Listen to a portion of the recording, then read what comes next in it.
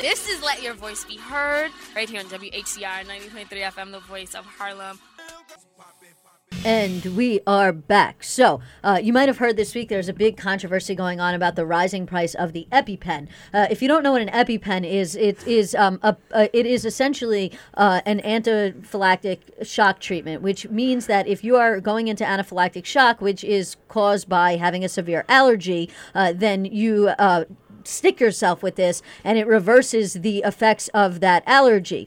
Some people have allergies so severe that their airways can close up, that they can suffocate to death, that they can't breathe. They break out in severe hives and other things. And this is one of the only treatments on the market that deals with that. So it's extremely important. Now, since 2007, the price of the EpiPen, which, as I said, is used to treat anaphylactic shock, has quietly risen about 400%. Some allergy sufferers have actually not been able to afford this, so instead they've been going to buying syringes and epinephrine injections rather than using an EpiPen, which means that they have to incur a lot of out-of-pocket costs. In addition, some people are attempting to buy drugs from overseas, from places like India or China, and they're not actually getting real EpiPens because they're getting knockoff, poorly made drugs that are not actually equivalent to the EpiPen because these drugs have become so expensive. At the same time, executives at Mylan Pharmaceuticals, which is the pharmaceutical company which makes EpiPens, of course, gave themselves a huge raise while hiking the drug's price, because nothing like being in America and deciding that, you know, some poor woman who needs to get an EpiPen for her 6-year-old son should not be able to afford it while you go on 6 cruises a year and lay on the beach in Cancun sipping a Mai Tai while complaining about immigrants. But, you know, go America. This is, you know, what is the cause of this? I mean, part of the cause of this is just capitalism itself, but part of it is also simply how drug pricing is allowed to work in America. So what is the EpiPen and what is this controversy really all about? As I already mentioned, the EpiPen is an allergy treatment. It was invented in the early 1970s by a biomedical engineer who was searching for a way to treat allergic reactions quickly. What he came up with was the EpiPen. Like we know today, it is a pen-like device. It delivers a pre-measured dose of the hormone epinephrine in emergency situations. The device is ubiquitous in our country. It is carried by those who have asthma or other life-threatening allergies, and I know many people that personally do carry EpiPens. They are extremely important. Since 2007, the drug company Mylan, which is the maker of the EpiPen, has hiked the price by 400%. Of course, this has now created an outrage which has come to a head this week among people who use EpiPen because it's getting too expensive and they just cannot afford it. And also, Mylan has a corner on the market. They essentially have a monopoly. They're one of the few people that make this treatment. And without it, people can die. So what is happening? Well, America is the only developed nation in the world that lets drug makers set their own prices and allows them to maximize profits the same way that sellers of any other manufactured goods can. In every other country in the world, they regulate drug prices. In America, it's like, hey, you want to charge $500 that? Go right ahead. Yeah. We're not going to do anything. Well, so there's two main reasons why they can do this. First, there is no regulatory body to tell them that they can't. There is literally no laws on the books where Congress is like, nope, can't do that. Secondly, and more importantly, because customers buy health insurance, they have no way to negotiate or to leverage the product. So like if I walk into a car dealership and I want to buy a car and you want to charge me X amount of money, but I can't afford that. And I'm like, well, you know, I really want this car, but I can't afford to pay you $20,000 for this car. I can only pay you $18,000. And maybe we can negotiate something. And they're willing to negotiate. But because people do not do this directly with drug companies and instead they have to go through their insurance, they don't have the ability to go to the drug company and say, hey, let's negotiate. I can't afford your price. Instead, the negotiation occurs between insurance companies and the drug manufacturers, and insurance companies don't really have an incentive to negotiate lower prices because, of course, they'll just raise your premiums to deal with this thing. By comparison, in Europe, in Canada, in Australia, government governments view the market for cures as essentially uncompetitive, just like utilities like water and electricity that we consider to be necessaries. And they set the price as part of a bureaucratic process. This is similar to how electricity or water is priced and regulated here in the U.S.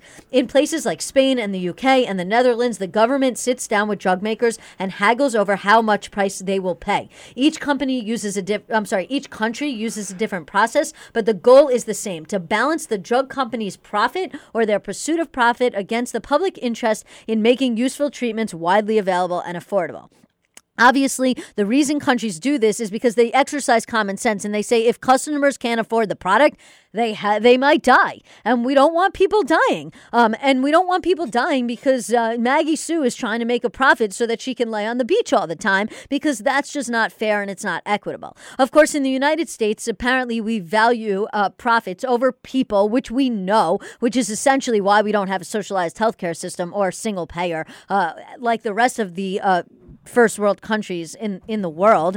And there is no such negotiation. In fact, our largest insurance plan, which is Medicare, has no ability to negotiate drug plans because they're actually barred by federal law from negotiating bulk discounts with drug makers. So not only do they not have the right to do it, they're actually federal law prevents them from doing it. Drug companies can set prices. They don't focus on the price of making the pills. Instead, they look at what their competitors are charging. They look at what people will actually pay, and the fact that people don't have the ability to negotiate directly with them. Instead, they have to go through their insurance company. And so if you're a drug company that makes the best medication for the situation, and in this situation, Mylan does, EpiPen is the best drug on the market for dealing with an allergy attack. They can essentially have a product that everybody's life depends on, and they can set the fee of what they want. Also, when Mylan changes the prices, large insurance plans, they might try and haggle with the company. But at the end of the day, like I said, Medicare, which is the country's largest insurance plan, legally cannot try and negotiate down the price. It has to pay that price. So what is happening now? Well, members of Congress are expressing alarm and concern about the rising price of these drugs. One of those people is Senator Grassley, which is like, ha, ha, ha, because Senator Grassley is like, like the most Republican member, one of the most Republican members of Congress who cares about profits over people. And of course, has railed against Obamacare. But of course, now he is getting letters and calls from his constituents. So he's now, of course, concerned. Amy Klobuchar, who's a Democrat of Minnesota, also called for an investigation by the Judiciary Committee. So, of course, Congress can ask Mylan to explain its prices, and they could express concerns. That's all Congress ever does, thoughts, prayers, and concerns.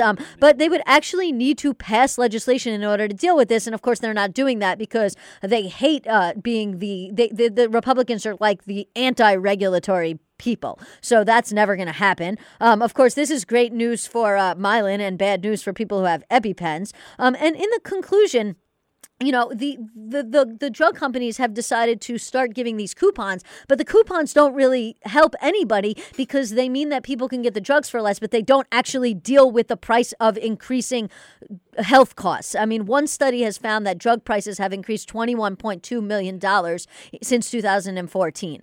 So, in conclusion, drug spending in the United States is climbing in recent years. The United States spends $297.7 billion on prescription drugs since 2014. On average, we spend $935 million annually, up from $695 million a decade ago. Insurance plans are confronted with high drug prices, which they'll typically charge patients a chunk of the bill, and they will do that by raising your premiums when the prices rise. Pharmaceutical companies issue coupons, but those don't actually deal with the prices. And what's better than actually issuing coupons? Well, what's better is actually lowering the prices of drugs via regulation. And the only way we're going to get this done is by voting for people that are going to issue regulations and going to hold the drug companies' feet to the flames and say you're no longer allowed to make profits over people, that we are going to value human life. Because at the end of the day, if you call yourself pro-life, if you call yourself a Christian, then you should value the life of people over the profits that some of these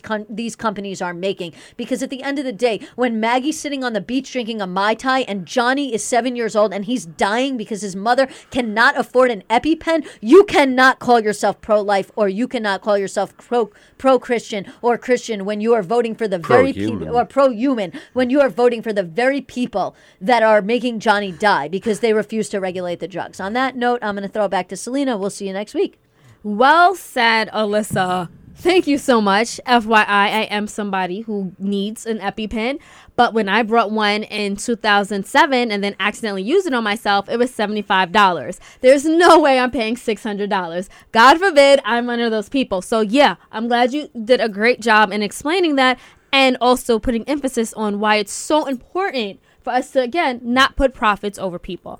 On that note, we want to thank everyone for tuning in with us today. Thank you so much for tweeting us, calling in, supporting us here. Let your voice be heard. If you want to hear the show back again, you should definitely subscribe to us at LYVBH Radio on iTunes. You can also listen to our archives on our website, lyvbh.com. Special thanks to Chad R. McDonald for joining us here today. Thanks for having me. Yes, of course. I'm sure we'll have you again. You are a very good friend of the show. We appreciate that. And of course, we appreciate all of you. Enjoy the rest of your Sunday. We'll be back in 2 weeks. And Ash Cash is coming up next. Yes. And next week is Labor Day. So don't look for us. We'll be here in 2 weeks, guys. Take care.